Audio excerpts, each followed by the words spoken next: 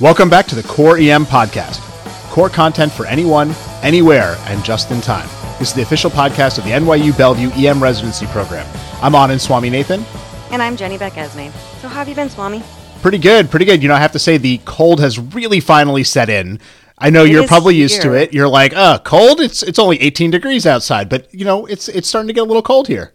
You know, there were even a few snowflakes in the air. Ooh, finally. It finally happened. Yeah, I don't know that I can take a whole winter without snow. So I'm getting a little antsy for it. My kids are like, when are we making snowmen? I'm like, it's 65 degrees outside. We're never making snowmen. Yeah, I think it might actually be happening now. All right, so let's go right from there into our topic. Here's where I get paid the big bucks to make those great transitions. And we're going to talk about trauma in the pregnant patient. And we had an excellent talk from one of our PGY3s, Heidi Scher, on the topic. And we thought we'd share some of the pearls that she dropped from her talk. So starting with a little background, trauma is the leading cause of maternal death in the United States. And about 5% of all traumas in the U.S. involve pregnant women. Although much of this trauma is from motor vehicle accidents, a significant portion, or about 25%, is actually from assault and domestic violence. So we should always be on the lookout for this. Yeah, one of the major things to understand is the changes in physiology that occur during pregnancy and how that affects their trauma. So in the first trimester, cardiac output increases, heart rate goes up about 10 to 15 beats per minute, and systemic vascular resistance falls, and you get about a decline of 10 millimeters of mercury in the systolic and in the diastolic blood pressure. So they live a little bit of a lower pressure. Now, we know all these things, but they do have pretty significant effects on trauma. Now, at the same time that all this is happening, the plasma volume increases as well by about 50%, and that leads to a dilutional anemia. In addition to those changes, there's the physical changes from the growth of the fetus and the uterus that occurs. By about 20 weeks, the fundus of the uterus is at the height of the umbilicus, and it's large enough that it can compress the IVC, particularly if the patient is lying supine. And this brings us to one of our first big take-home points. In pregnant patients with a large uterus, compression of the IVC can significantly inhibit venous return. Displacement of the uterus can take pressure off the IVC and increase venous return, so it can actually solve some of the problems of hypotension. This can be done in two ways. You can tilt the patient a bit to the left lateral decubitus position, which moves the uterus off the IVC, or number two, you can keep the patient supine and manually displace the uterus while the patient's supine over to the left.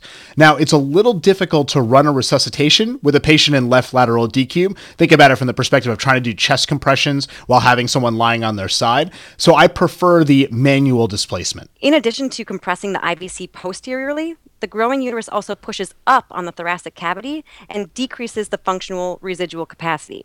With decreased lung volumes, you can imagine that oxygenation is going to be an issue, particularly during intubation. And this brings us to another key point. If you can, keep these patients sitting up instead of lying flat on their back, especially when you're trying to pre-oxygenate them. Keeping them sitting up drops the uterus down and allows the diaphragm to expand more. If the patient's in a C-collar, you can always put them in reverse Trendelenburg to create the same situation.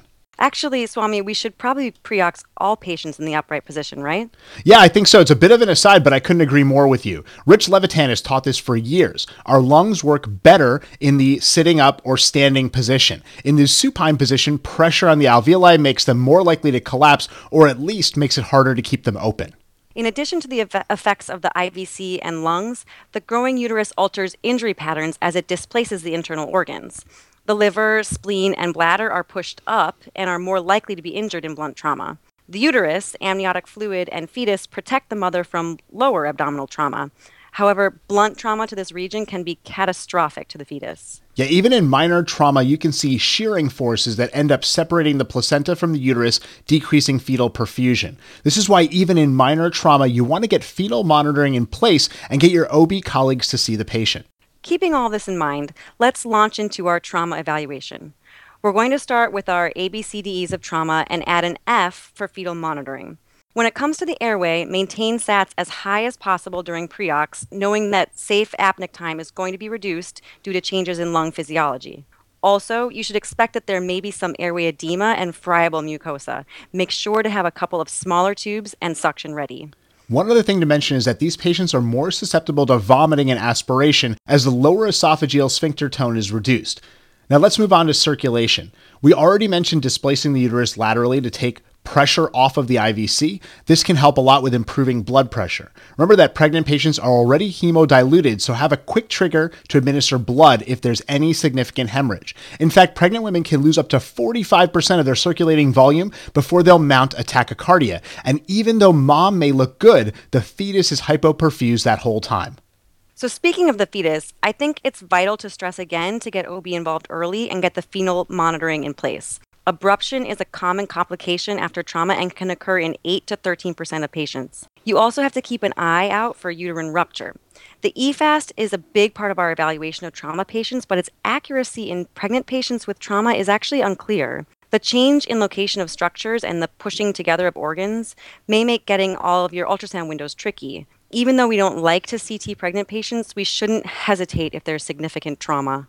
Yeah, now all of that being said about the FAST, most of the studies do show a relatively good sensitivity around 90% or so, but there's not robust studies on this population. Despite our reluctance, the maximal fetal dose from extensive trauma imaging, including chest x-ray, pelvis x-ray, non-con head CT, chest abdomen pelvis CT, and C-spine CT, is just above the teratogenic threshold. Now, we're not endorsing imaging everyone, but don't hesitate to pull the trigger if there's significant trauma or there's a concern for significant injury. Finally, Heidi covered perimortem C-section. So we discussed this back on podcast 4, and one of our PGY4 residents did a blog post on this a couple of months back. We'll drop both of those links in the show notes.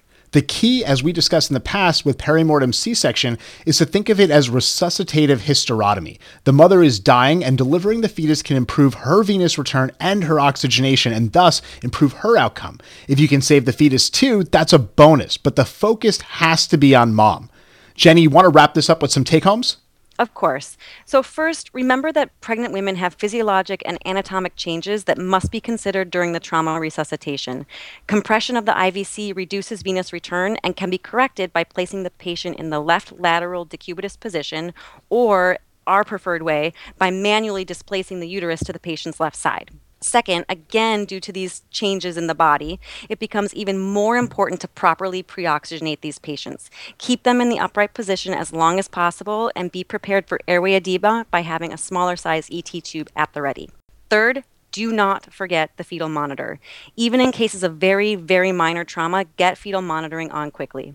And last, while we never want to radiate pregnant patients if we can avoid it, in cases of concerning trauma, we just have to do it. And finally, we're going to drop a video on doing a perimortem C-section in the show notes, as well as a table on medications in pregnancy. We have to know which ones we can and cannot give. We'll give you a table for it. Great take-home points as always. Well, that's all for the Core EM podcast this week. Come on over and check out the site at coreem.net, where we've got a ton of great core content emergency medicine. We'll have a core post up on Wednesday on testicular torsion and a journal update this Thursday as well. Visit our Facebook page, and if you like it, like the site, visit our Google Plus page and follow us on Twitter, where our handle is @core_EM. Thanks, and see you all next week.